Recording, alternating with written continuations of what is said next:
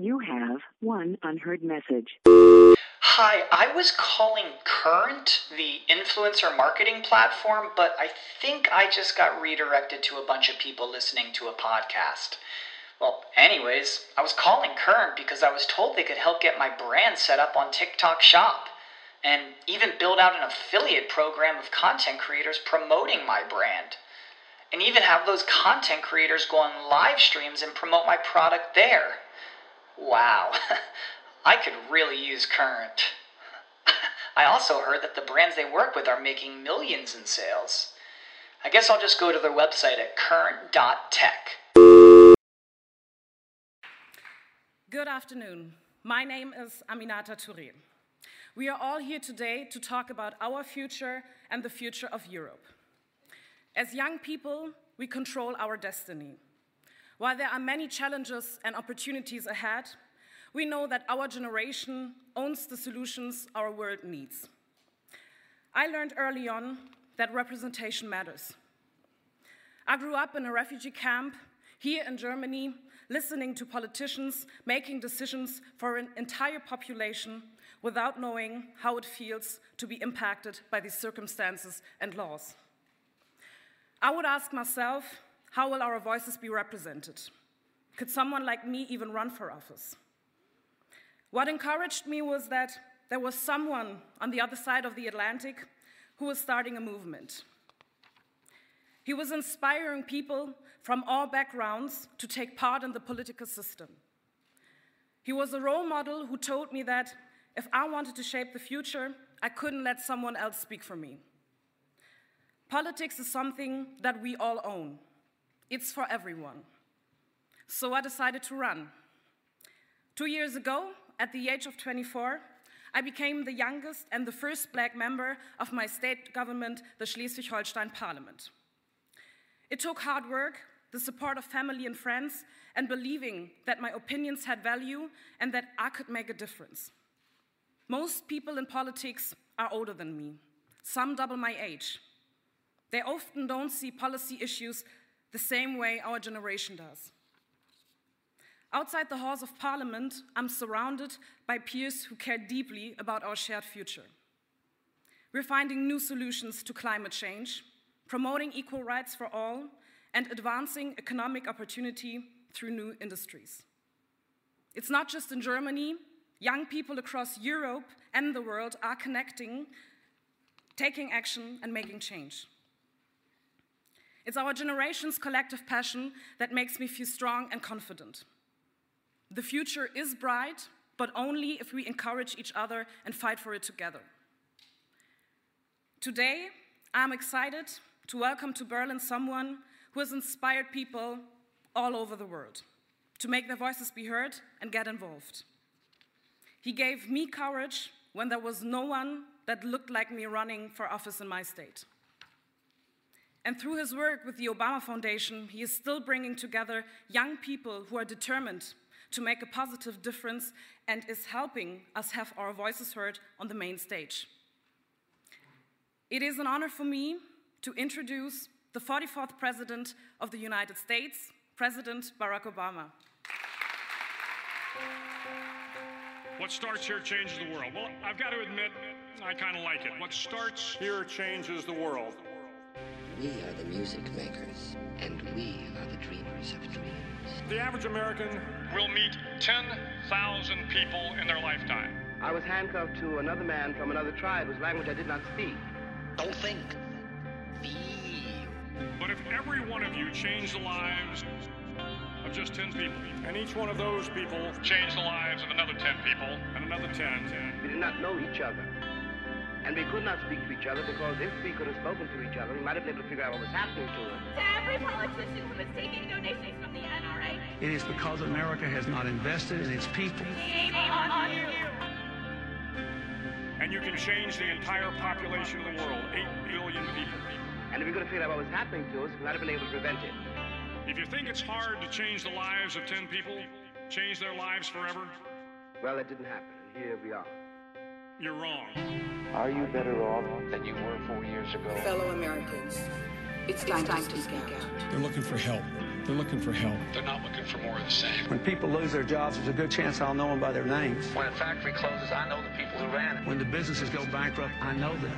We call BS. We will respond with that timeless creed that sums up the spirit of a people. Yes, we can. Yes, we can. Yes, we can. And when we get enough money, honey, we'll bring you down. But their children were saved, and their children's children. Generations were saved by one decision, one person. But changing the world can happen anywhere, and anyone can do it. So what starts here can indeed change the world. But the question is, what will the world look like after you change it? Welcome to Public Access America. Make a stand.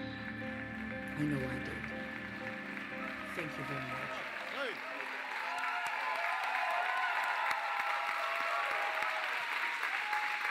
Thank you so much.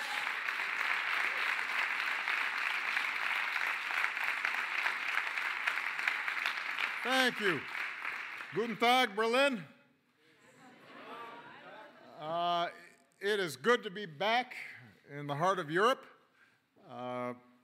It's been over 10 years since I spoke to a slightly larger crowd in front of the Victory Column when I was running for president. I had a little less gray hair then. And since then, I've been back to Germany, I think at least 10 times. I've been to Europe countless times. But I'm as excited to be here with you as I have been ever when I've come to Europe. Because this is a different kind of trip. I'm here to begin the work of the Obama Foundation in partnering with some remarkable young leaders from all across Europe who are already making amazing change to see if we can make even more amazing change. When I left office, or maybe a few months before I left office, I had to make some decisions about what I would do after the end of my presidency. And I knew that I wanted to catch up on my sleep. I had to take Michelle on vacation. She deserved it, putting up with me for that long. But we also knew that our service wasn't yet done. I was one of the youngest presidents to be elected, which meant I was one of the youngest ex-presidents. And I asked myself, all right, what's the next thing that I can do to make the biggest impact, the most difference? And there were a whole range of issues that I care deeply about, many of which you work on. I believe climate change is an existential challenge for all of humanity. I believe that creating communities of tolerance and respect, despite our ethnic and religious differences, is vital if we are to thrive in this world that's now been shrunk by technology and travel and migration. I believe deeply in gender equality and making sure that women have the same opportunities that men do in all fields of life, and that people of different sexual orientations are treated with dignity and respect and human rights. I believe deeply in dealing with the growing inequality that has arisen as a consequence of globalization and technology. So there are a whole range of specific issues I was concerned about and that I intended to work on. But what I was also convinced of was that probably the biggest impact I could have would be to support and convene and engage and partner with the next generation of leaders. Because there's only one of me. And there's only one Michelle. And if we're going to solve all these problems and seize all these opportunities, then the most important thing we can do is to figure out how do we continually duplicate ourselves so that we have thousands of activists and leaders, and then tens of thousands, and then hundreds of thousands, and then millions of people who are working on behalf of the values and causes that we so deeply believe in. And so the theory of the Obama Foundation is actually fairly simple. If we can get young leaders like you to begin to work together, if we can provide you more tools, more resources, more attention, mentoring, maybe a little bit of inspiration. Above all, if we can get you to work in concert and teach and learn from each other, then you will change the world. And I can sit back and relax a little bit. And I know there's a whole lot of work to be done because we live in uncertain times. We're confronted by big questions about how to organize our communities and our countries in the international order. Here in Berlin, we have to recognize that this moment is full of contradictions because Europe in 2019, in some ways, has achieved the pinnacle of human well-being. I mean, collectively in Europe right now, on average, you probably see the highest standards of living of any group of people in the history of the planet. Wealthier, healthier, better educated. The continent has largely been at peace for 70 years. You have unprecedented information at your fingertips. You can travel freely across borders that once were closed. Our societies have made great strides to extend opportunity and educate our children and care for the sick and to pursue equality for people no matter what you look like or how you worship or who you love. So you would think that everybody'd feel pretty good right now. And yet, what we also know is that powerful forces are threatening to reverse many of these trends. The democratic institutions that help to bring these about oftentimes have been taken for granted.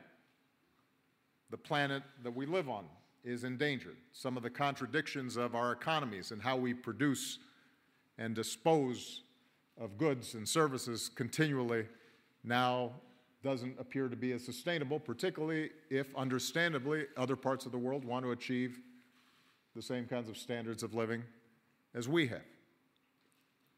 We've seen in the 21st century the reemergence of profound religious and sectarian differences. You've got inequality that's been exacerbated first by the financial crisis, but as I said, some of the deeper trends of how capitalism works. You've got social media that was once considered to be the network that would provide us greater understanding, now suddenly appears to be a tool that is used to spread disinformation and hatred and suspicion. Nationalism, particularly from the far right, has reemerged, a politics that divides us into us and them. And we know where that leads. Europe knows better than anyone where that leads, to conflict and bloodshed and catastrophe. So, just as the world has choices to make, Europe has choices to make. The good news is that we actually know there are solutions. We know with changes in policy we can reduce inequality and we can combat climate change while still providing a high standard of living. We know that if we invest in our democracies, then they can work better than they're currently working. And that if we teach our children to love and listen instead of hate, that our societies can work better. But we can't do these things by sitting back and waiting for somebody else to do them. We're going to have to do them ourselves. And more specifically, you're going to have to do them. And what makes me optimistic is you're already doing extraordinary work. We've got young leaders here from across the continent who are working in government and civil society and the private sector to bring about positive change. You just heard, I believe, from Flavia and Delphine and Glenn, who I had originally met with when they were in Amsterdam. And I could not have been more impressed by the remarkable leadership that they were already showing. I met earlier today with a group of young people from the audience, including Jerome, he's here somewhere, who is using technology in France to mobilize humanitarian support after disasters around the world, and Elsa, who's working in Sweden to make this the first zero food waste generation, and Paul, who's working in Romania to map the distribution of political power so that government can be more transparent and ultimately more responsive to people. So I hope that so far you've already gotten a sense that you're not alone and that people like you are doing remarkable things, in some cases in the same area and sector that you're working in some cases in different sectors, but are motivated by the same values and the same vision. There are a lot more people like you out there who want to build rather than tear things down, and who want to bring people together rather than split them apart. But sometimes all of you are isolated and work alone, or feel as if you're working alone, and the whole then feels like it's less than the sum of its parts. Now, I'm not here to support any political party. I've held my last political office. The Obama Foundation is nonpartisan. Michelle would leave me if I ever ran for office again. But I'm deeply invested in these values of tolerance and equality and rule of law and democracy and human rights and human freedom and human dignity. And you've got a European parliamentary election that's coming up. It goes without saying that all of you need to vote if you are eligible, and your friends do too. Michelle and I talk sometimes, and when we hear that young people aren't voting or participating, we say to them, you would not let your grandfather or grandmother decide what clothes you wear or what music you listen to. So why would you let them decide the world you're going to live in and the politics that you're going to be subjected to? Why would you give away that power and that authority? So I'm assuming that all of you in one fashion or another are paying attention to political trends. But as we all know, casting a ballot is just the start. I always used to say that the most important office in a democracy is not president or prime minister or chancellor or governor or mayor, it's citizen. Change happens because citizens are mobilized and force change. And each of you in your own ways are part of that process. The question now is, if you are supporting each other and engaged with each other, and perhaps if we can help a little bit, can you start scaling up, doing more, building momentum, creating a new narrative, creating greater sense of possibility and a greater sense of hope? I think you can, and we've got a huge stake in your success. And hopefully the Obama Foundation will be able to help you in your work, because we're just getting started here, and we intend to work here not based on having all the answers, but rather having great confidence that if we're interacting with an amazing gathering like this, that we'll be able to come up with the solutions that we need, not just for Europe, but for the world. So with that, I'm going to start taking some questions. Thank you very much. All right. And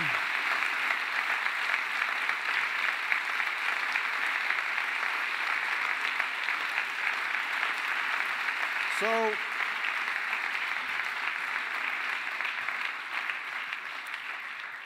because we couldn't fit everybody in the continent in this room, there are a bunch of people who are watching live stream or wanted to participate but couldn't and are doing so online. So actually, I believe that my first question may be an online question, but I'm not sure. But it's from Conleth in Northern Ireland. Am I correct about that? Or is Conleth here? My name is Conleth Burns and I'm from a small village in Northern Ireland. As a young community organiser, I work to build trust and mould consensus between diverse groups of people. No matter where young people are in Europe, how can we show the value in compromise and the beauty in consensus? This is an interesting question. I saw a group of you right before I came out, and somebody, I think, asked a question that relates to this. One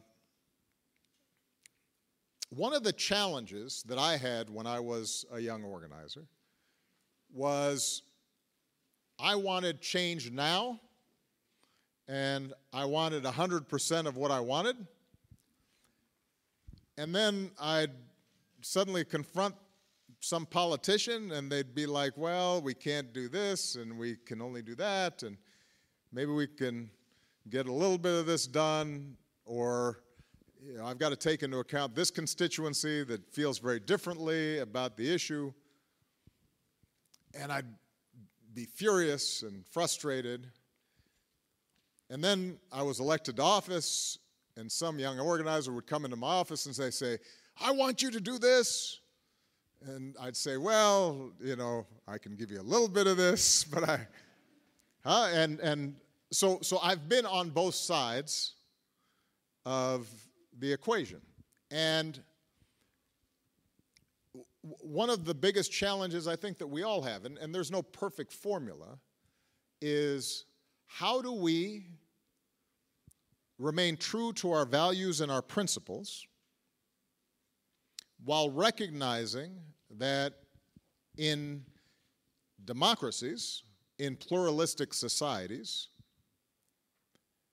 that the only way we are going to be able to get things done is if we agree to a certain set of rules, and part of those rules are that you never get 100% of what you want, because somebody else is going to have a slightly different set of interests or a slightly different set of values. And that navigating that territory in which you push for what you believe in, but at a certain point you are willing to say, okay, let me take this now and then build on this later. That's necessary for everyone. I mean, look, when I passed the Paris, or when I helped get the Paris Agreement on climate accomplished, I was the first one to say what we've done here is not adequate to meet the demands of climate science. The measures that had been set, the targets that had been set by each country, even if they all met them, wouldn't be sufficient to address the pace at which temperatures were rising and emissions were going into the atmosphere. But if I had held out for us getting to where we needed to be in the science, we wouldn't have gotten the accord.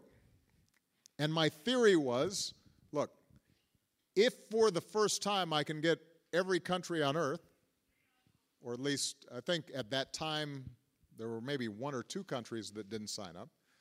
Now it turns out it's only mine. But that's a whole nother question. If we can establish that principle that everybody has to address this problem and everybody has to take steps to do something about it, And that becomes the architecture that's in place, and it is measurable and people are accountable. If I can get that in place, then I'll be able to turn up those standards each and every year as the science and the technology and what's possible develops, and we build, right? In my own country, in the United States, our pension system, what we call Social Security, when it was first passed, didn't apply to everybody. Here's an interesting example. It did not apply to domestic workers. Why do you think that is? Who were domestics? Huh? Many of them were black people. They were, I guess, immigrants brought a little while way back. There was a whole different way of how they came over. So the South, the Southern politicians, they wanted to exclude, as a part of reinforcing racial discrimination and segregation laws in the South, they wanted to exclude certain portions of it. Now, you could argue that Franklin Roosevelt should have said, well, I'm not willing to pass this unless I can get those workers. Or you can say, you get that set up, given those particular political constraints at that time, and then over time, those biases were eliminated.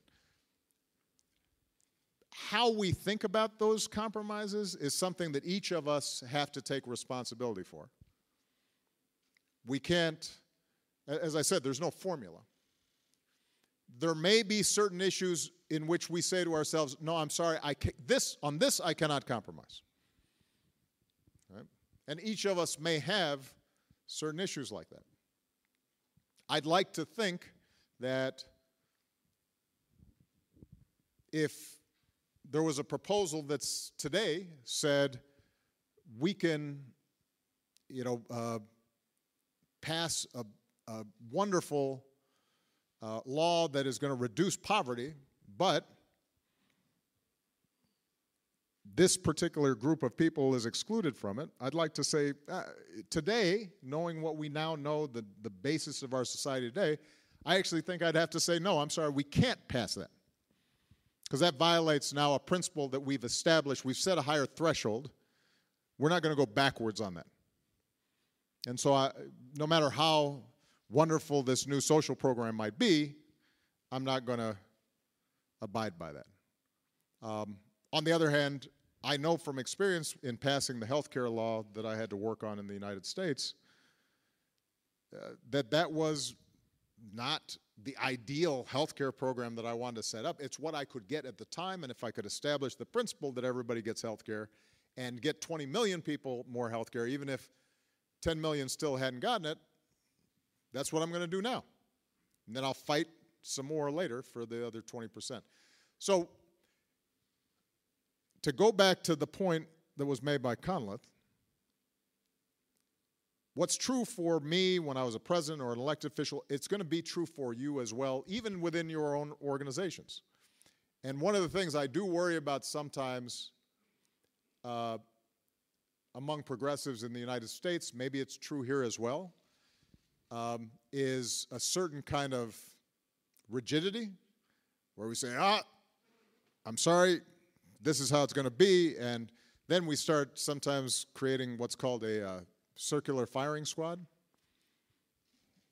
where you start shooting at your allies because one of them is straying from purity on the issues.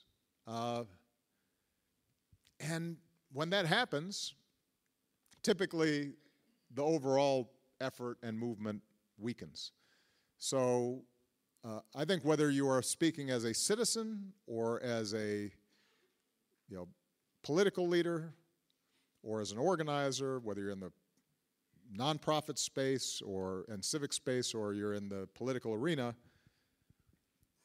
you have to recognize that the way we've structured democracy requires you to take into account people who don't agree with you. And that, by definition, means you're not going to get 100% of what you want.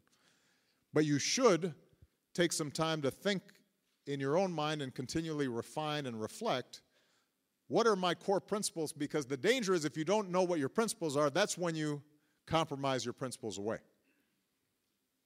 So you have to know ahead of time, here's what I'm willing to compromise on, here are the things that I'm not. You can't set up a system in which you don't compromise on anything, but you also can't operate in a system where you compromise on everything. Everything's up for grabs. That requires a certain amount of internal reflection and deliberation. Okay, now with that, from here on out, I'm just going to call on people. I think you should know in advance that I will not get to every person.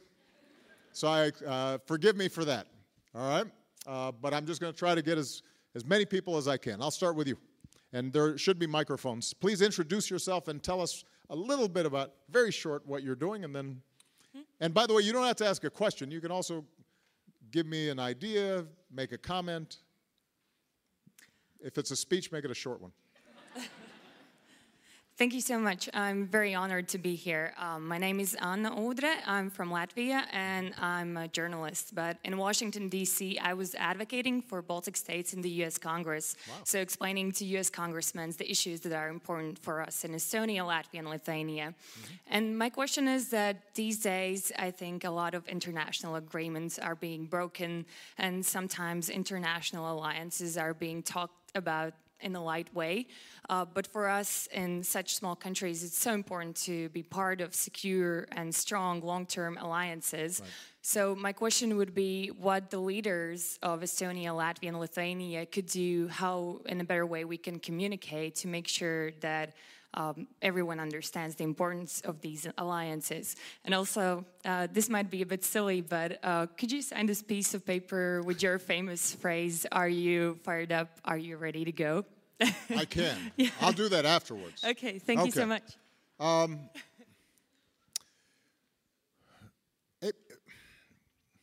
After World War II, and the tragedy that engulfed Europe and then engulfed the world, we set up a set of international institutions. The UN, Bretton Woods, World Bank, etc. And the idea was, I think, a recognition that you had to have some sort of international order to try to mitigate against a repeat of those tragedies. And you had NATO and other alliances that were established in part because of the emerging Cold War. Those institutions weren't perfect. Oftentimes, the participants, including my own country, operated hypocritically within those institutions, and the declarations and charters were often violated or ignored. But they did create a structure and a set of aspirations so that small countries, defenseless peoples, vulnerable groups could appeal to the ideal and the principle and take that charter or piece of paper and say, look, this is what you said. And that gave some leverage, some force to the argument that over time improved the situation. And then obviously with the fall of the wall and the end of the Cold War, you then saw this blossoming of excitement and opportunity.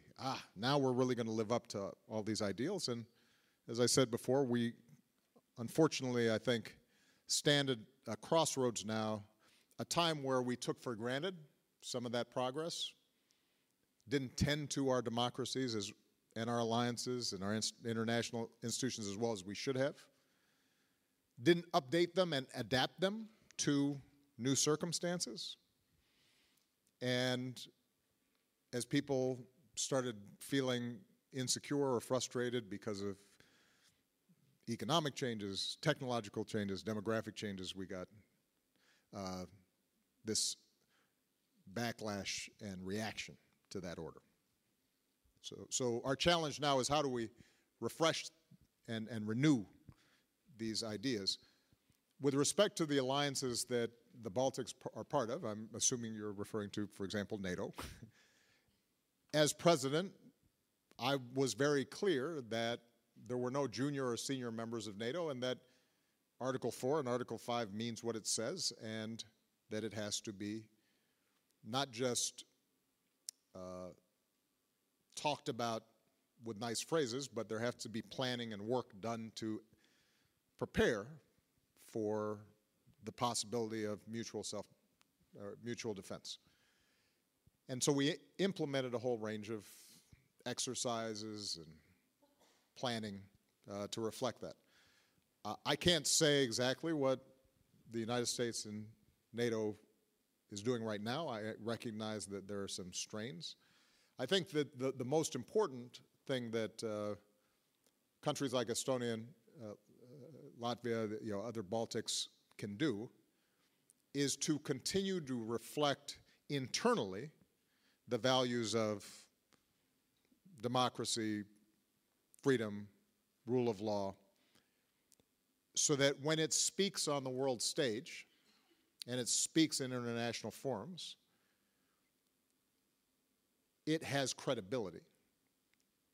And it is able to then say, look, we are doing what we pledged and promised to do in this charter and in this document. And we expect you, the larger countries that are signatories to this, to do the same. I think when there's backsliding internally, then you have less moral force in that argument.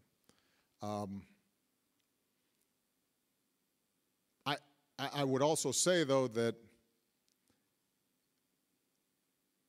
no matter how much all the countries in NATO or any other alliance believe in that alliance, in the abstract, it's always better for us not to have to test it.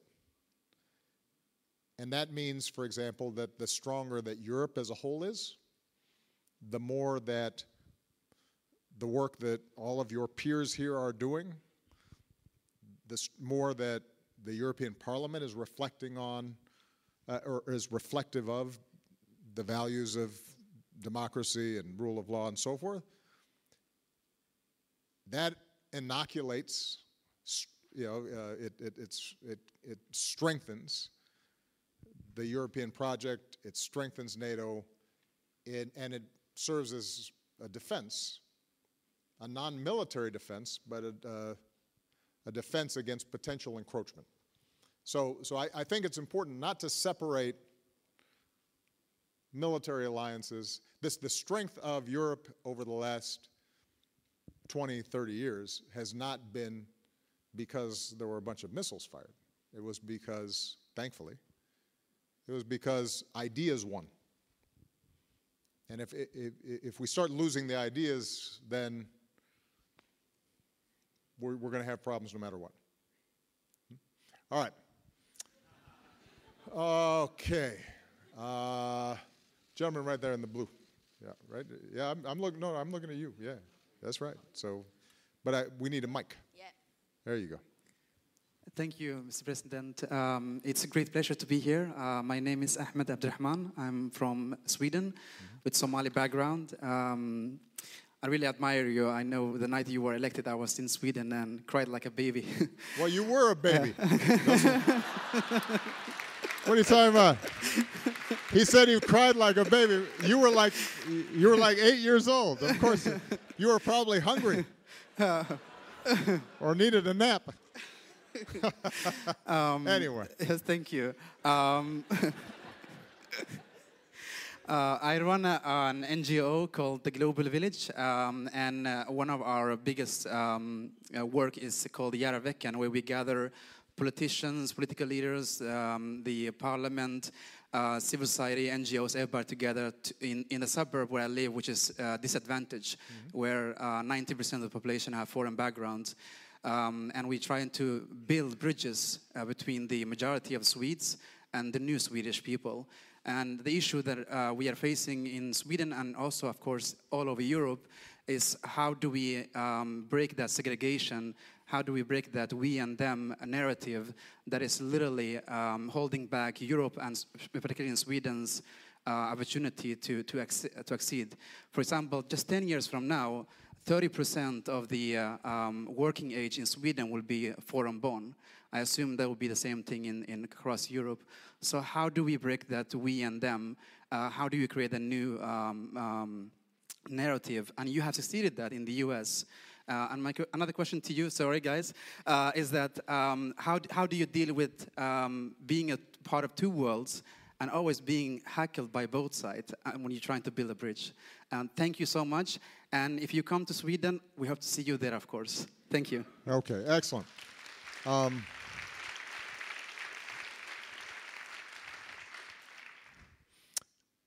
I am going to establish a rule of just one question, but those were excellent questions.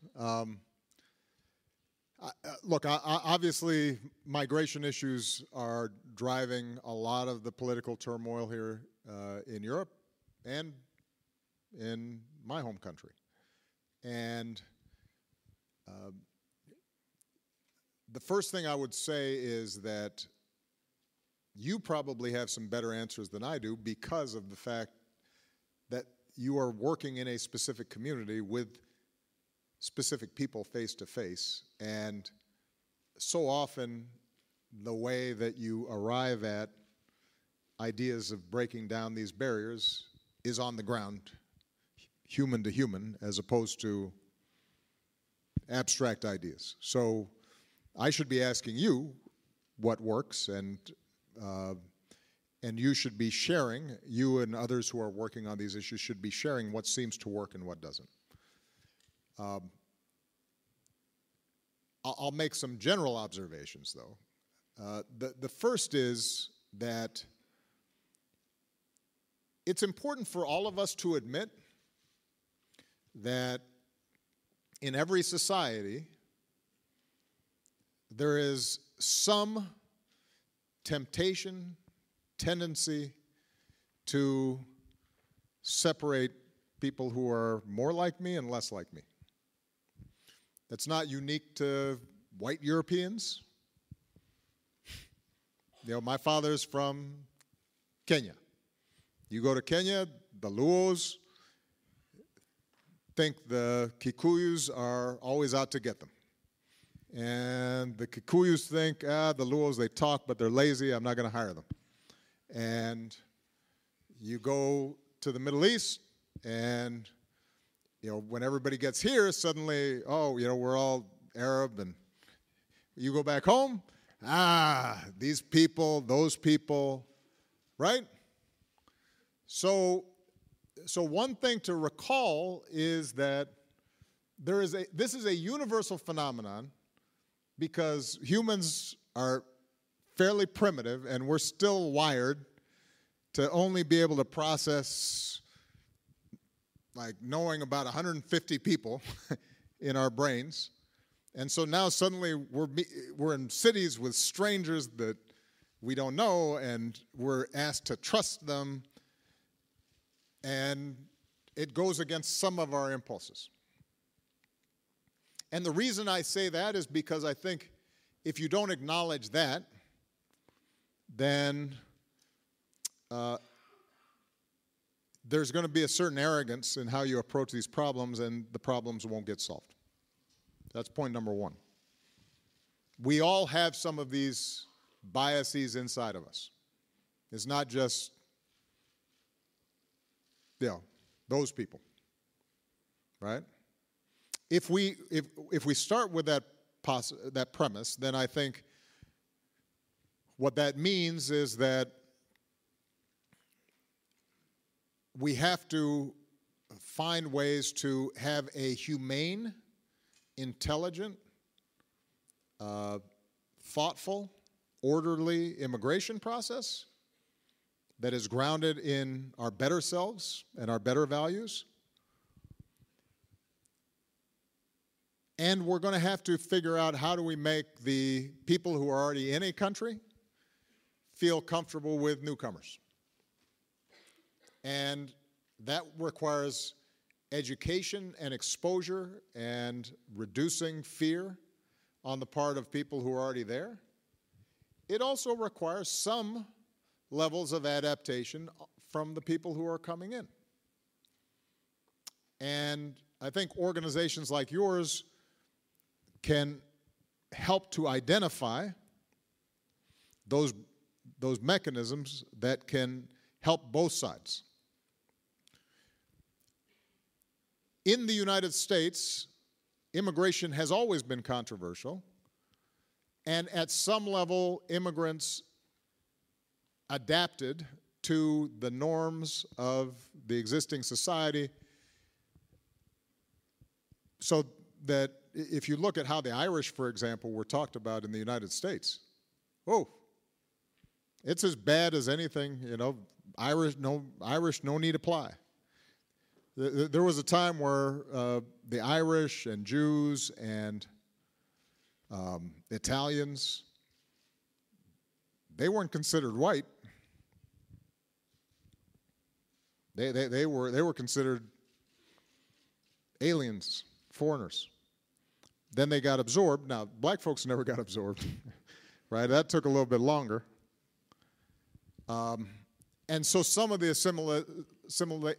assimilation that inevitably takes place is going to take a little bit longer, but some of those principles still apply, and I worry sometimes when, as we think about how to deal with the immigration issue, we think that any moves towards assimilation of the existing, of newcomers to the existing culture is somehow a betrayal or a denial of people's heritage or what have you.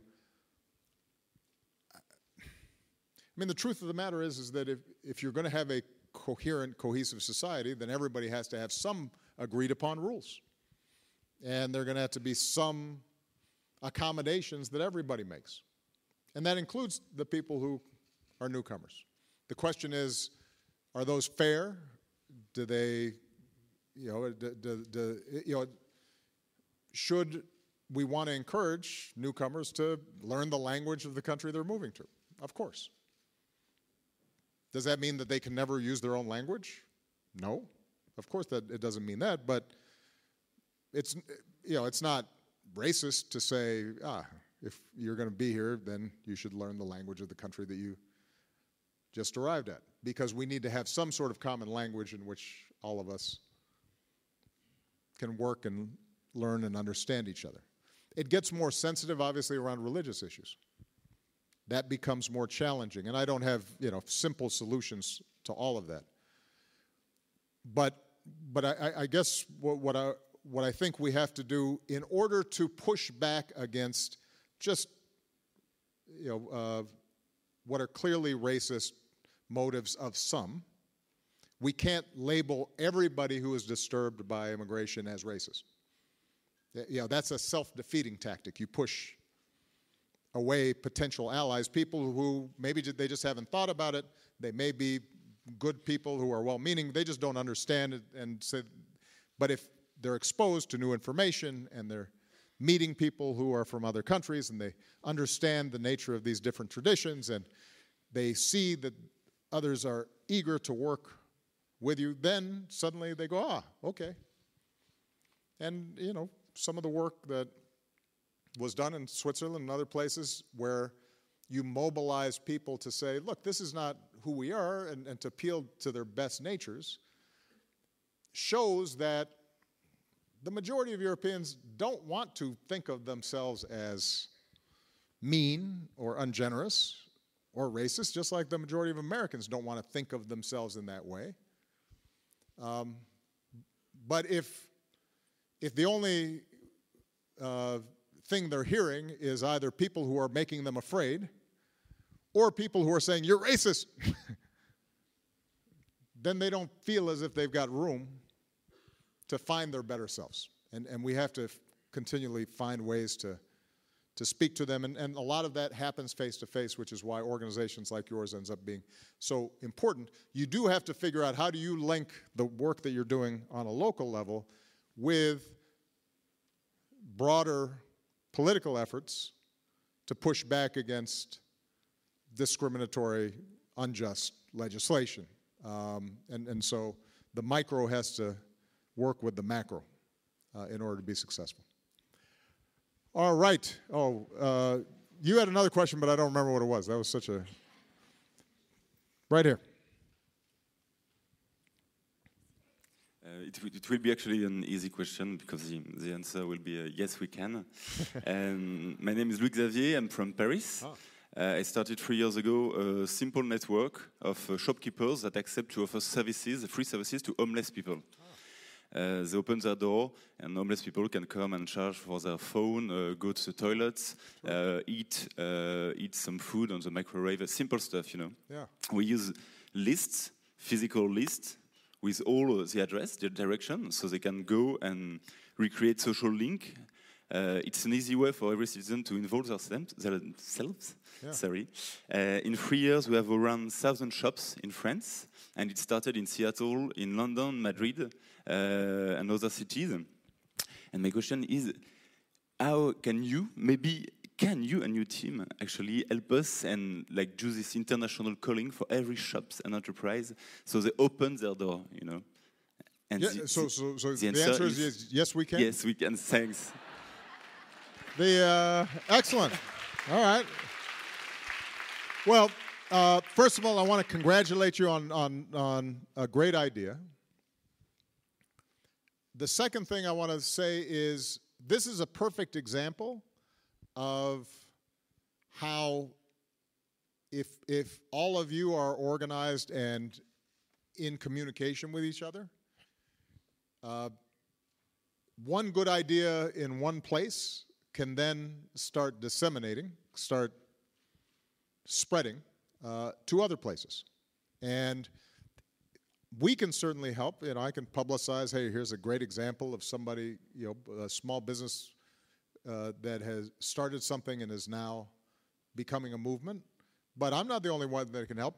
There are 300-something people here who all have small stores in their communities that may be interested in something like this as well.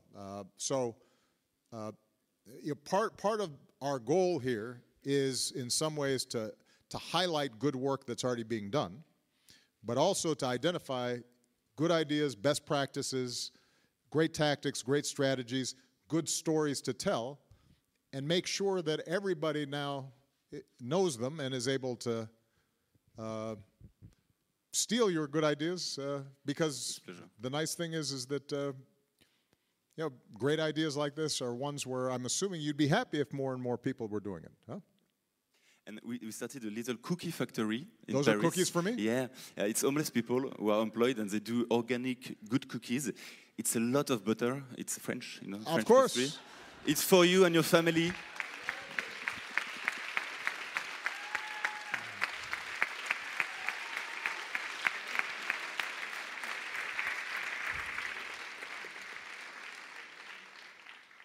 Le choc? Ah. I can't wait, but I shouldn't talk with my mouth full. All right, let's see. I'm just canvassing. Well, since this young lady is almost standing up here, that I guess, go ahead. Don't worry, I know that I see some people in the back. And I'll get to you. Yeah. Okay. Don't worry. Just need a microphone back there. Yeah. Thanks a lot. It's a great pleasure to be here. My name is Sima. I'm from Singa Deutschland, one of the co-founders of Singa here. And actually, my question is maybe a bit more personal. I feel how nervous I am now speaking. It's okay, just because there are all these cameras all right on you, and no big deal. Everybody, there are millions of more people watching. Don't feel nervous at all. No pressure. Yeah. Okay. So. Yeah, I really liked what you were speaking about earlier about finding compromise. Yeah. And you said something about having these sort of internal reflections in order to find your balance, I guess. Mm-hmm. And in the last year or so, I've been looking more into topics of mindfulness. Right. And I was curious to know if you have any sort of personal mindfulness practice, for instance, meditation or something else. And as a sort of secondary part to that, if you feel that there's any space for more mindfulness in politics to be able to lead to more peaceful politics. Well, I definitely think that there's some politicians who could use some meditation. There's no doubt about that. I can think of a few who, just sit there for a little bit and reflect. find some inner peace. No, let me broaden the question a little bit. I mean, I will tell you that I don't have a regular meditation practice, but I have my own tools, I guess, to take me to a certain place. For example, particularly when I was your age, I did a lot of writing, and that would serve as a similar process for me, where I would still myself, and if I was writing well, it would take me out of myself, right? You become ego-less a little bit by just reflecting on the circumstances and world around you. Some people, obviously, prayer offers that, and meditation's another tool. So, but I would broaden the point. Somebody asked me about this earlier. What advice would I give myself when I was a young organizer? And one of the things I said was, I think sometimes we are so driven to get the work done, and there's so much work to be done. And typically in our various organizations and our various efforts, we're understaffed and overburdened and certainly underfinanced. And sometimes we're isolated,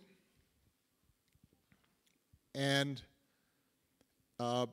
we feel guilty if we're not working 24/7, because look at the people who we're working with who need so much, and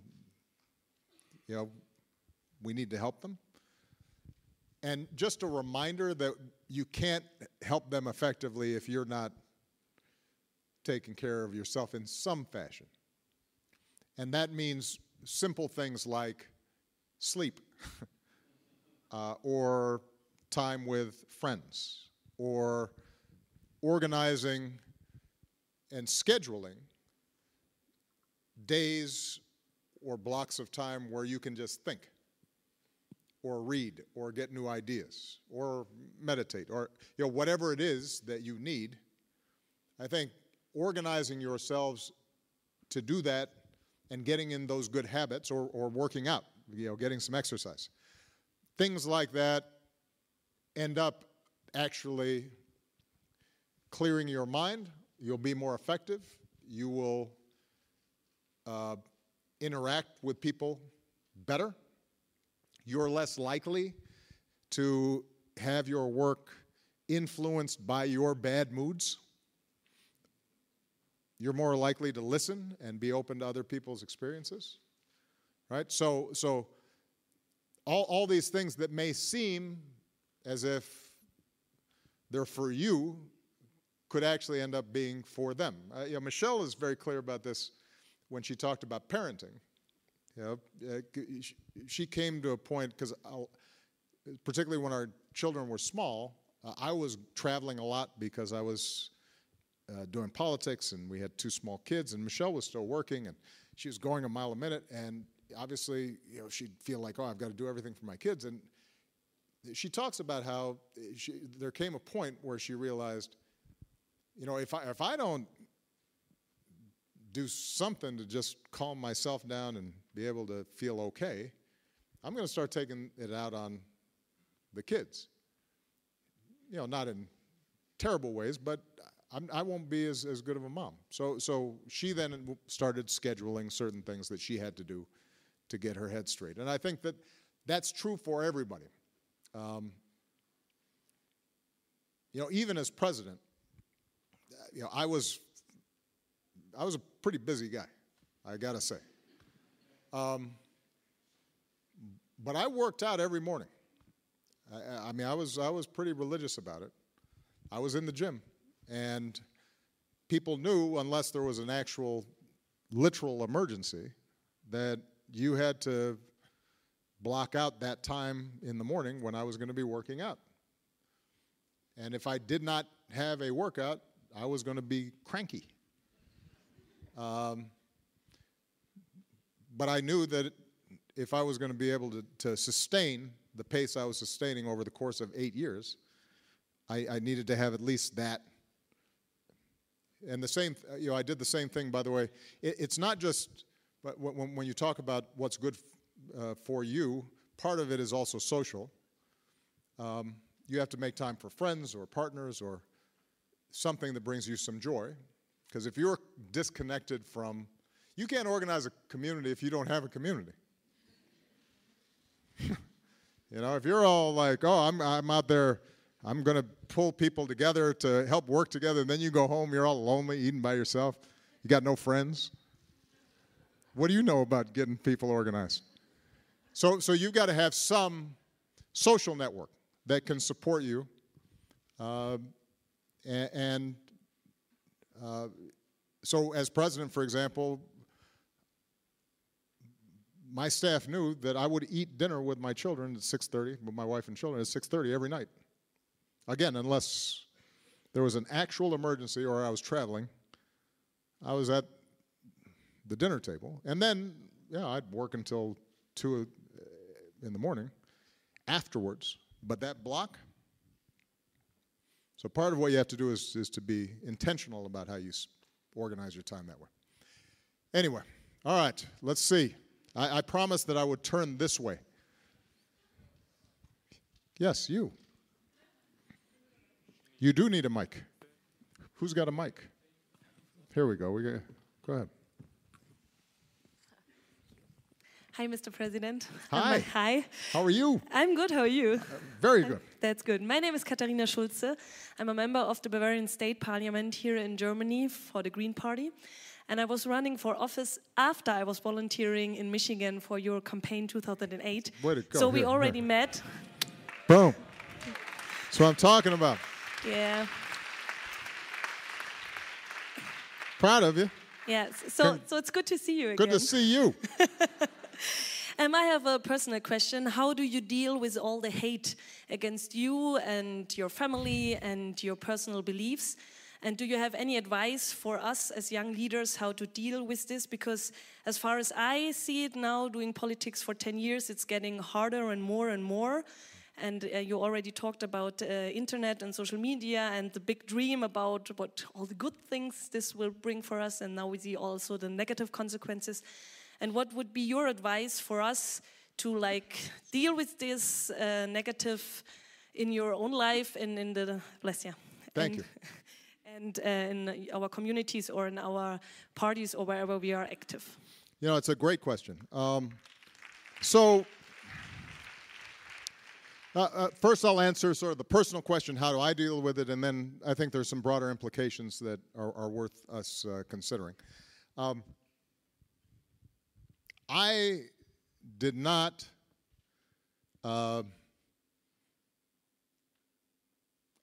read about myself. I did not watch TV about myself. First of all, whatever the news was saying about me, I already knew. I mean, whatever the topic was, I was there. So they couldn't give me actual information that I didn't know. The most they could do is provide me with an opinion. And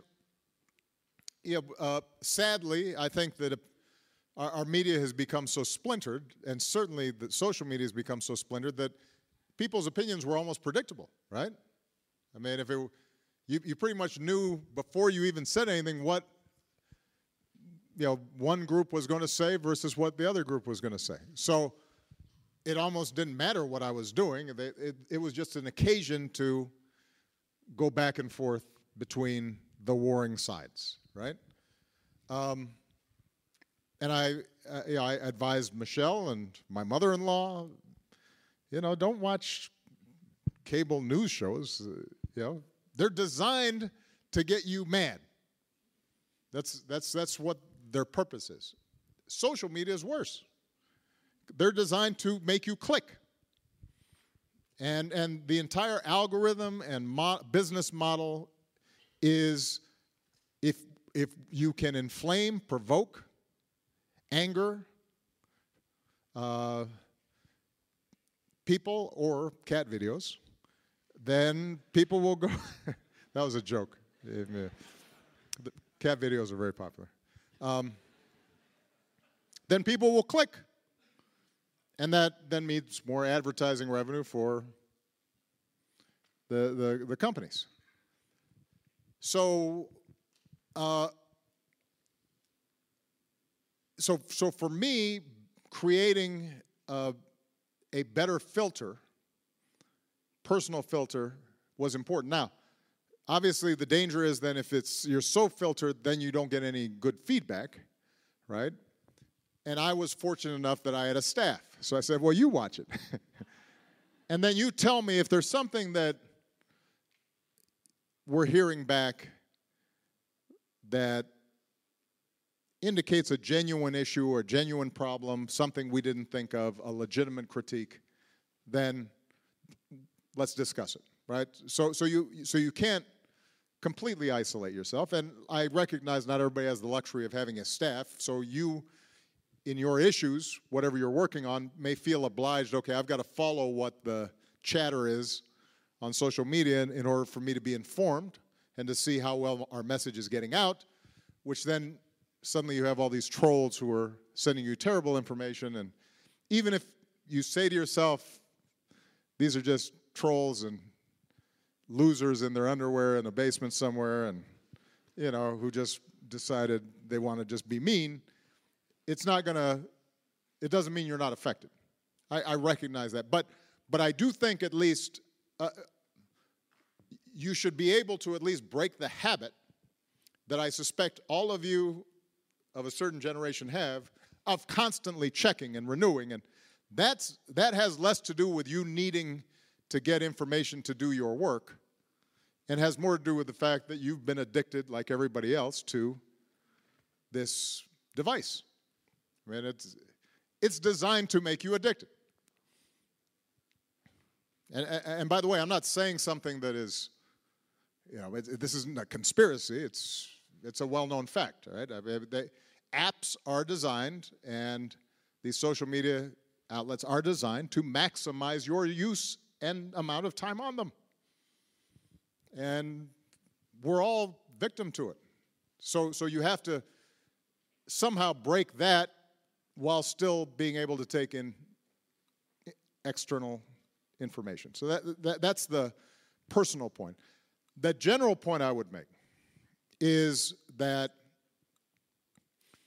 we are collectively, all of us, going to have to find ways in which we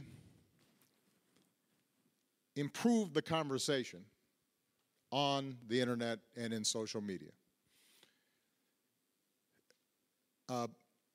And it's going to be difficult to do. I do not believe that there's an effective way to censor this information because, if you start getting into a situation like has happened in the Chinese government or in Russia where the government's deciding what is appropriate and what's not, and basically they have control, they're the filter, the potential for abuse is obviously high. So what that means is that we're going to have to design ourselves and find ways in which we create pockets of sanity and kindness and truth and then build those out. And we have to find ways to make those entertaining and those interesting to people. And I think that is actually an interesting project collectively for groups like all of you to engage in, to have what sometimes the technology people call a hackathon, to brainstorm about how do we build lily pads of sanity and reason on the internet that we can then slowly grow, because I do believe that part of what's driving our politics in a negative direction is the information overload that is coming in through social media. If you look historically, each time there's been a big breakthrough in technology, in media technology, whether it was the printing press or the radio or television, you actually saw those tools creating upheaval in part because of the nature of the media. And this is no different, and by the way, it's going to get worse with AI, because you're going to start seeing, if you think fake news is bad now, what you're going to start seeing is the ability to duplicate people's speech and figures so that it's distinguishing what's true and what's not is going to become even more difficult. So one of the things that I think in the foundation we're looking at is how do we join, let's say, a conversation and a convening of this group with technologists and start coming up with strategies. And by the way, the strategies, not everyone is going to work right away. So we may have to try a whole bunch of different things to see what is it that is able to penetrate and attract attention. And we'll have to test it. And I'm always trying to figure out, by talking to my daughters, all right, like, how long's your attention span? If I know you won't listen to me more than 10 minutes, but if I'm only half joking on that one. But look, Sasha's 17.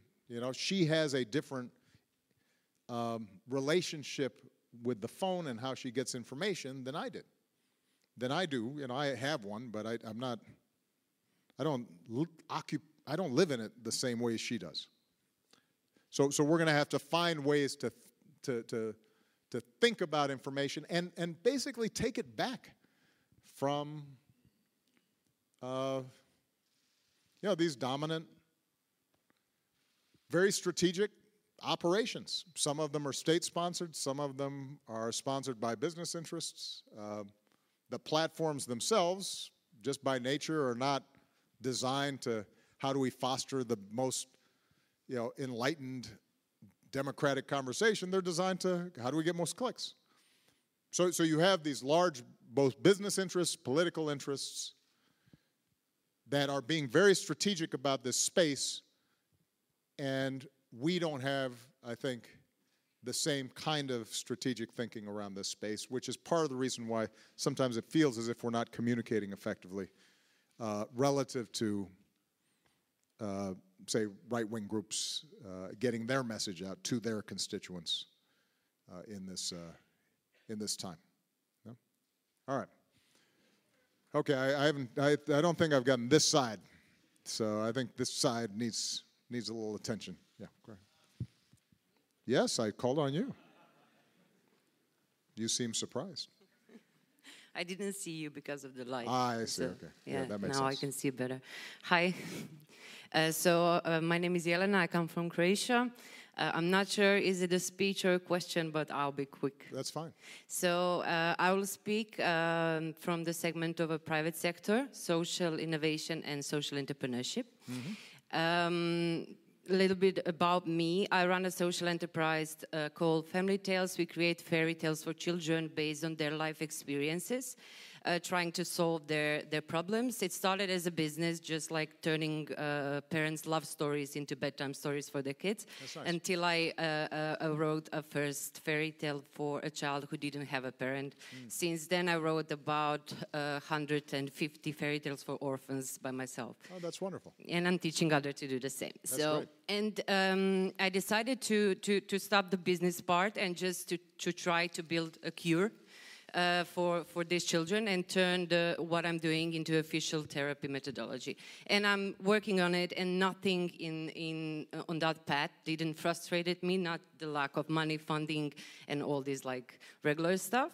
But the lack of understanding from government and bureaucracy is something that it's for a few times almost cost me like giving up, because you come to the point where you can do everything, but if you don't have a support from your government, you can't implement your innovation into this world, because many times and in many segments the world is not practical for social change and for social innovation. So my question would be, and it may sound a little bit naive, is there a way to trigger that change in the government to make them to start understanding how important it is to give us the support, other than becoming an activist? Because I don't think I can do that. Maybe I can. Apparently you can motivate people, so after your answer, maybe. Well, look, I mean,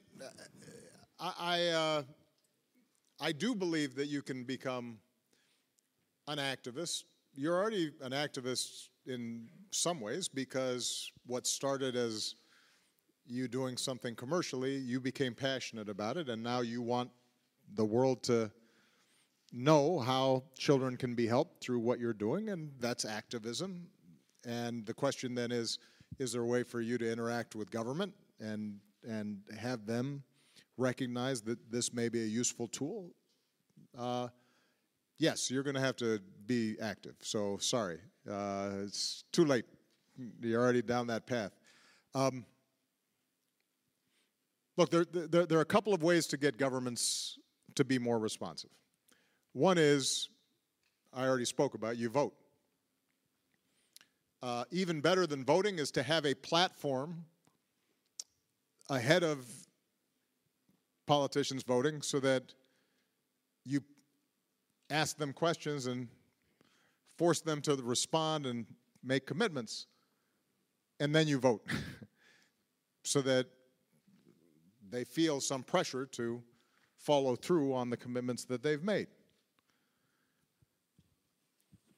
But even when you have well-meaning politicians and elected officials representing you, there's still going to be frustrations around government, because, look, governments are human institutions, and they're big, and there are a lot of people involved. I always tell a story. The first week that I became president, I was in a meeting with the Secretary of Defense at the time, who had been there a very long time. He had been in Washington and served 7 presidents, and I said, I'm the new young president. I say, what advice do you have for me in terms of what I should expect? He said, Mr. President, you now have a little over 2 million people working for you and a budget of $1.5 trillion. One thing you can know for certain is that every minute of every day, somebody somewhere is screwing up. Somebody somewhere out of those 2 million people is doing something really stupid right now. Which is true, because, look, it's just a big organization. And even a well-run organization, you've got people out there, and there's going to be frustration and bureaucracy, and sometimes there are rules that are set up that seem like sensible rules, right? So you pass a law. We don't want somebody in government just giving somebody a contract without first confirming that the money's being well spent. Well, that's a sensible rule, except, okay, how do we determine that the money's not well spent? Well, now we've got to have a bunch of committees and processes and application forms, and all of these flow from a good idea. But if you have a good idea and you're trying to get government to act, and now it's 6 months or a year and you're still waiting, it can seem frustrating. And I will say, by the way, Europeans, you guys like a lot of rules and a lot of meetings. And you've got a lot of governments. It's hard to keep up sometimes. Okay, you got the commission, and you got the parliament, and you got this, and you got that. And when I used to come over for meetings, I'd be like, didn't I just meet with them? No, that's a different thing. This is this, and okay, and everybody's talking for a long time. So you know, I understand that frustration. Now, but the point I'm making is, in addition to electing good people, one of the things that you can do, I think, is encourage and work with governments to identify where are bottlenecks, where are inefficiencies that could potentially be solved, and then finding allies to help improve processes inside of government. So rather than just complain, you know, one of the things you can do is to find some, you know, smart young politician who's a progressive and wants to try new things and say, hey, how about let's put these application processes online, and so that before I come down to the office, you can tell me ahead of time what information I need to bring, right? Just simple things that, you know, can increase in sophistication over time, but can make government work better. The point is, I think sometimes we think of the government as this thing that is separate from us. But if we're active citizens, then part of our job is not just to get government to respond to us, it's also to improve the government, make it work better so that the person who comes after us trying to get something done won't have the same frustrations, right? And that, I think, requires somebody on the inside as well as somebody on the outside. You've got to have people on the outside pushing, and then you've got to have people on the inside who are willing to be pushed. And it means that when you're interacting with government, having constructive ideas, if you experience a frustration, then the next time you're with a parliamentarian or some government official who you're trying to get action from, you should say to them, not in a mean way, not like, you guys are terrible and stupid, but say, you know, I just want you to know that, like, I had to wait for 6 months, and maybe why is that? Is there something we can do? I have an organization here. I can be supportive and, you know, helping you just make this office work better in this issue that we care deeply about. And I'm sure you do too, right? So there may be ways, but you have to take some ownership over that. All right. Let's see. Yes, right here. Yes? Yes? No. Well, you know what? I'll call on you just so you don't feel depressed, but this young lady I called on first. She's good. Is that fair? Yeah. Yes, I think it's fair. Hi. Hi. Oh, no. See, man, nobody. He gave me the microphone. I'm sorry. Yeah, this one right here. I didn't even see you having your hand up. Hi again from me also. It's a pleasure to be here. And my name is Kubra. I'm a writer and an activist. And I've been an activist for 15 years, half my life.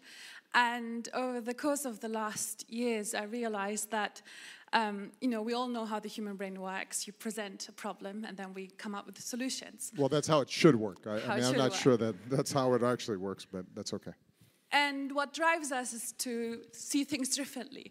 What drives us is to have a different world, to strive for a different world.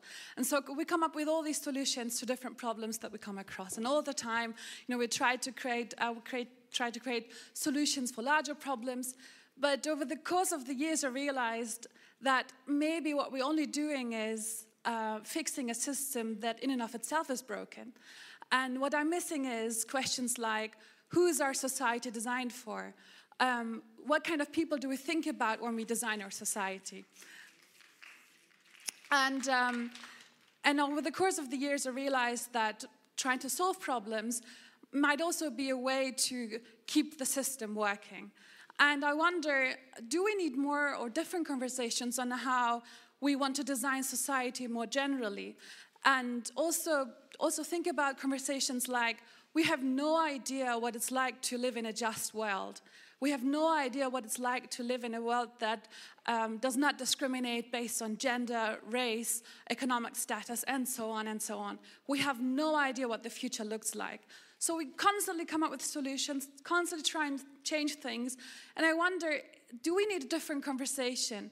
Should we stop fixing problems, or maybe not stop fixing problems, but while also we're doing it, also think about larger questions so that we can come up with true visions, not only visions that have a solution for a time span of 5 years, but long-lasting, sustainable solutions. Yeah. Well, look, I mean, I think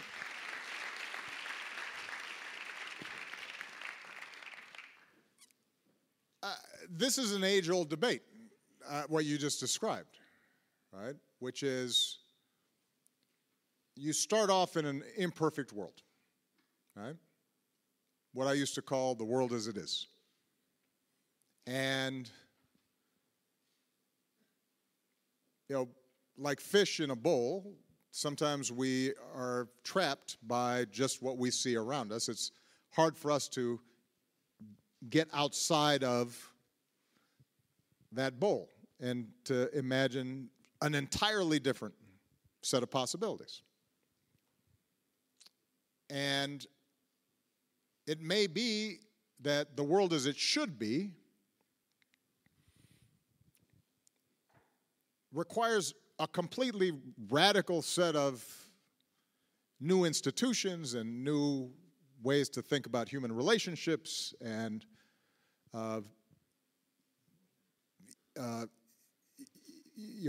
entirely different paradigm, right?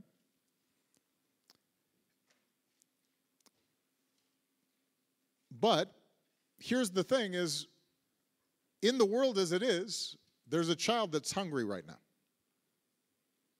And in the world as it is, there are some migrant families that are behind barbed wire. And in the world as it is, I've got a young man who wants to work but can't find a job. And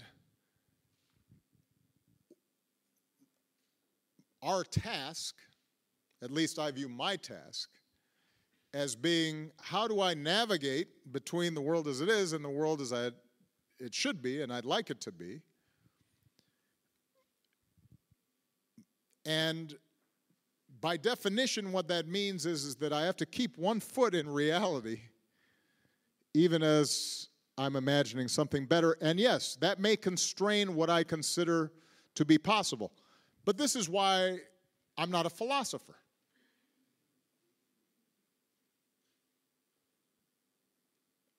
I'm not a theoretician. There is a role for them to play also, to write and to think and to completely free themselves from the constraints of the world as it is. And I respect that. I want thinkers like that who are out there.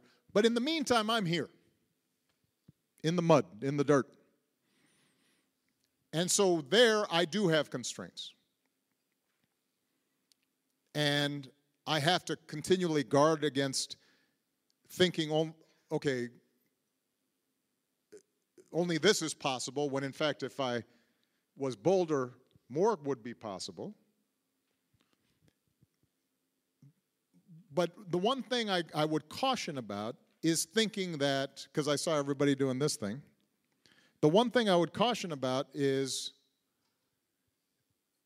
thinking somehow that change in societies happen quickly or happen because you think boldly. Societies are somewhat sticky. And what that means is that everybody, we grow up surrounded by all kinds of social structures and expectations and habits and norms and customs. And when you start trying to radically change things quickly, The track record has not been great. It hasn't been. So let's imagine, for example, we'll just take an example. This wasn't one you used, but I'll just use an example. Right now, global capitalism is creating large-scale inequality. We'll set aside the issue of environmental sustainability for a second. Let's just talk about economics. It is creating large-scale inequality, and that inequality is accelerating. And it's true in every society. It's true between countries. It's true within countries.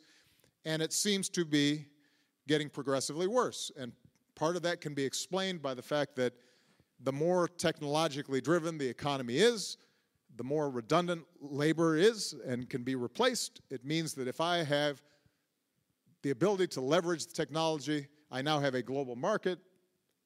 I can make huge amounts of profit very quickly. I don't have to employ as many people, and that gives me a huge share of society's productivity versus somebody who is unskilled and only has their labor to offer, right? So we could have a long discussion about that. Now, what do we do about that? It is certainly true that we have to. If we don't figure out a way in which all people feel as if they've got a stake in the economic order and can support families and feel productive, then political chaos eventually will reign, and we'll see backlash and radicalism from the right and the left, and resentments will grow. So we've got to figure this out. But I would say that some societies are doing better than others. If you go to the Scandinavian countries, they're not perfect. It hasn't eliminated inequality, but you know what? Actually, it's done pretty good. And it's not that radical. Basically their solution has been, we'll tax people more. We'll tax the rich people more, and then we will give better public services to the people who are not as rich. Now, has that eliminated completely groups that are being discriminated against? Of course not. Has that accommodated immigrants who are viewed as, well, this program shouldn't be for them? Of course not. So that's not a radical change. That's not a perfect change.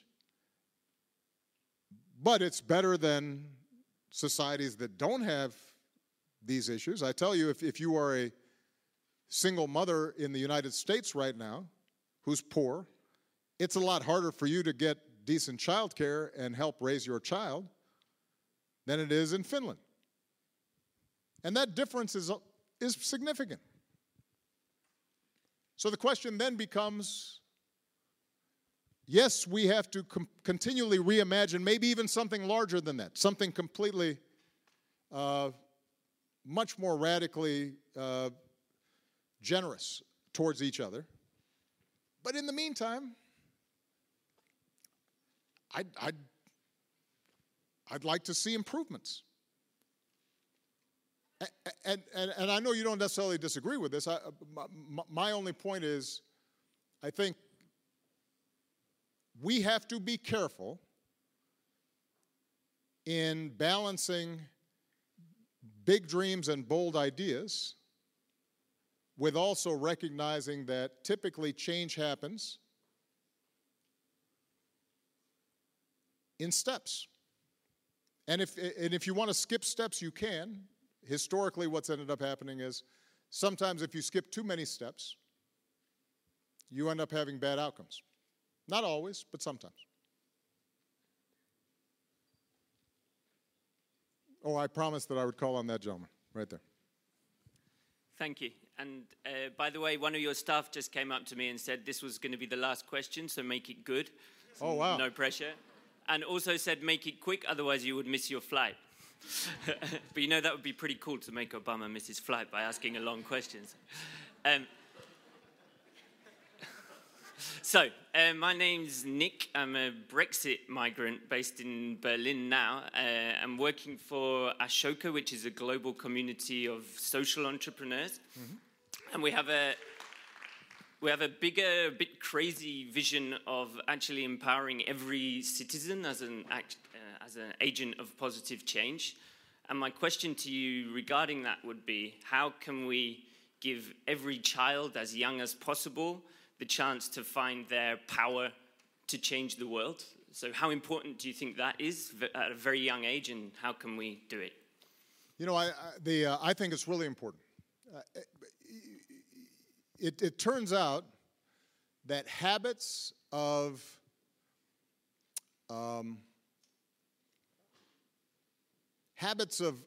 participation and voting and involvement, there's a direct correlation between people who start early and young and what they do in adulthood.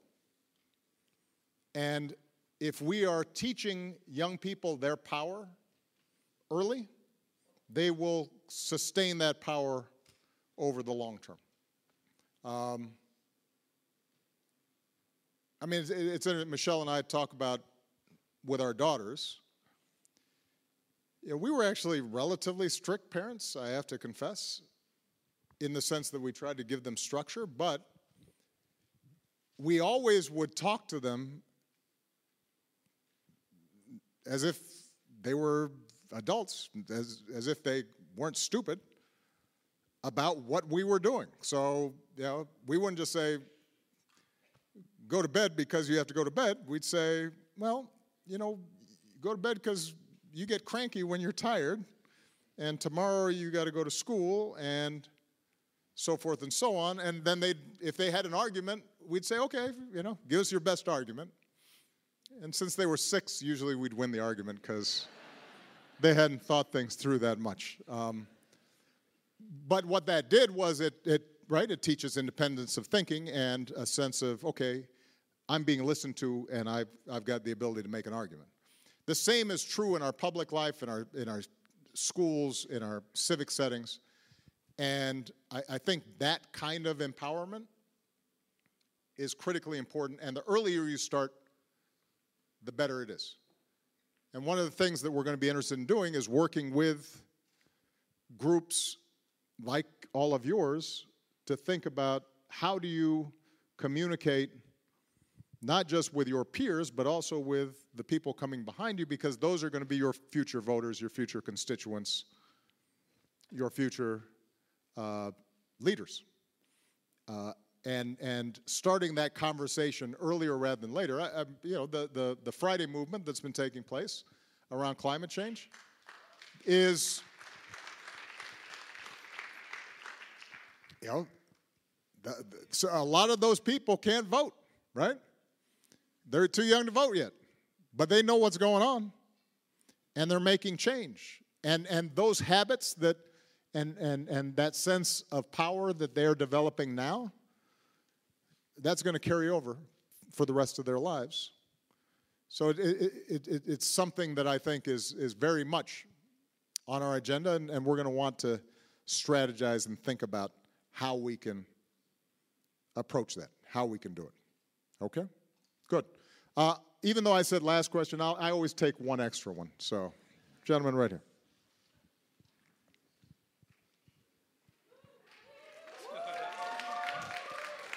Oh, wait, you guys know this guy? That's my team. That's your team. You got your crew. Mr. President, my name is Daniel Jamra. I'm chairman of Each One Teach One. It's probably the largest black-led empowerment organization in Germany. Excellent. We have about 8,000 books by people of African descent, and we strive to empower youth, do anti-discrimination work, and so on. Excellent. And I want to ask you if you can help us to start a 10 million civil society fund for people of African descent, because we have the knowledge, we have the people, but we don't have access to funding. It would be really great if you could come here and support us in doing that. Well, I tell you what,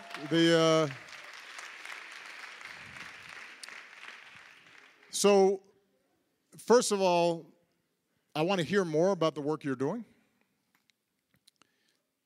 And second of all, as is true for all the groups that are here, I recognize that, you know, yeah, okay, I want to hear Obama's advice and ideas, blah, blah, blah, but, you know, what I really could use is a check. I've been there. No, I get it. But, you know, what I will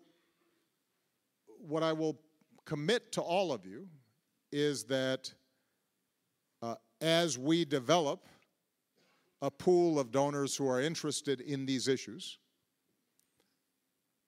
hopefully we can create a consortium that, as it learns about what various organizations are doing, we can say, oh, you're interested in this? Well, Reach One, Teach One's doing great work. You should contact them.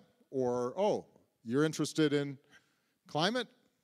This organization is doing great work, and we can channel those resources. Keep in mind that we're not just focused on Europe. So it's great work that you're doing on behalf of the African diaspora in Europe, but we're also working in Africa, where they also would like some financial support. So we're and Asia, and right. So in each of these areas, part of what we're doing, and sprinkled among you, by the way, are some donors who have been listening and watching this process that we've engaged and invited to be inspired by all of you. Part of our goal would be to set up essentially a clearinghouse for philanthropic efforts regionally, so that you all have direct access. I don't even have to necessarily be an intermediary, in which you have more access to talk to and directly work with people who are interested in supporting the work that you're doing. Because I've been on the other side trying to raise money, and it's you know, sometimes it's hard. Look, you know, I was talking to some donors earlier about the fact that, you know, the safe thing to do is, oh, I give to a museum, or I give to a, you know, hospital, or I give to a well-established charity, because there's no possibility of controversy. And I said to these donors, I said, look, admittedly, if you fund and engage with social activists who are trying to bring about systemic change and reimagine how society might work together, there are probably some more risks involved, because it's harder. Because in some cases it hasn't been done before. I mean, we haven't been confronted before with a situation where we had to stop the planet from getting completely burned. You know, we haven't dealt before with some of the issues that we are dealing with, or we haven't dealt with them wisely and well before. So we're creating new models. So there's going to be some risks involved. But if you don't want to see a continuation of current trends, if you want to actually see progress, then you have to invest, just like venture capitalists invest in startups. You have to invest in folks who are trying new things, and yes, there's more risk, but there's also more upside. And I truly believe that. My belief is investing in you is our best investment. And what I can do more than anything, I think, is to spotlight, highlight, bring attention to the work you're doing, and occasionally maybe, you know, give a little inspiration. But your work will speak for itself, and will potentially, I think, not only inspire donors, but more importantly, change the world. So thank you very much, everybody. It was good to see you. Thank you. Thank you. To those who would tear the world down, we will defeat you. This is our moment. This is our time. To those who seek peace and security, we support you. Yes, we can. And to all those who have wondered if America's beacon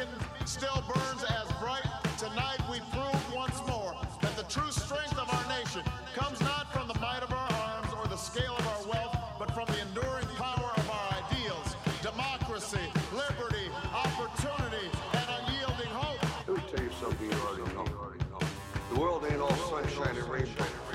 It's a very mean and nasty place, and I don't care how tough you are, it will beat you to your knees and keep you there permanently if you let it. You, me, or nobody is gonna hit as hard as life. Ask not. Yes, we can. What your country can do for you. I have a dream. Ask what you can do for your country. My poor little children. Yes, we can. One day live in a nation where they will not be judged by the color of their skin, but by the content of their character. I don't have to tell you things are bad. Everybody knows things are bad. It's a depression. In this lifetime, you don't have to prove nothing to nobody except yourself. It ain't about how hard you hit. It's about how hard you can get and keep moving forward. How much you can take and keep moving forward. That's how winning is done. Welcome to Public Access America. Yes, we can. Now on Instagram and SoundCloud. He wanted to run out of that tunnel for my dad. On Twitter.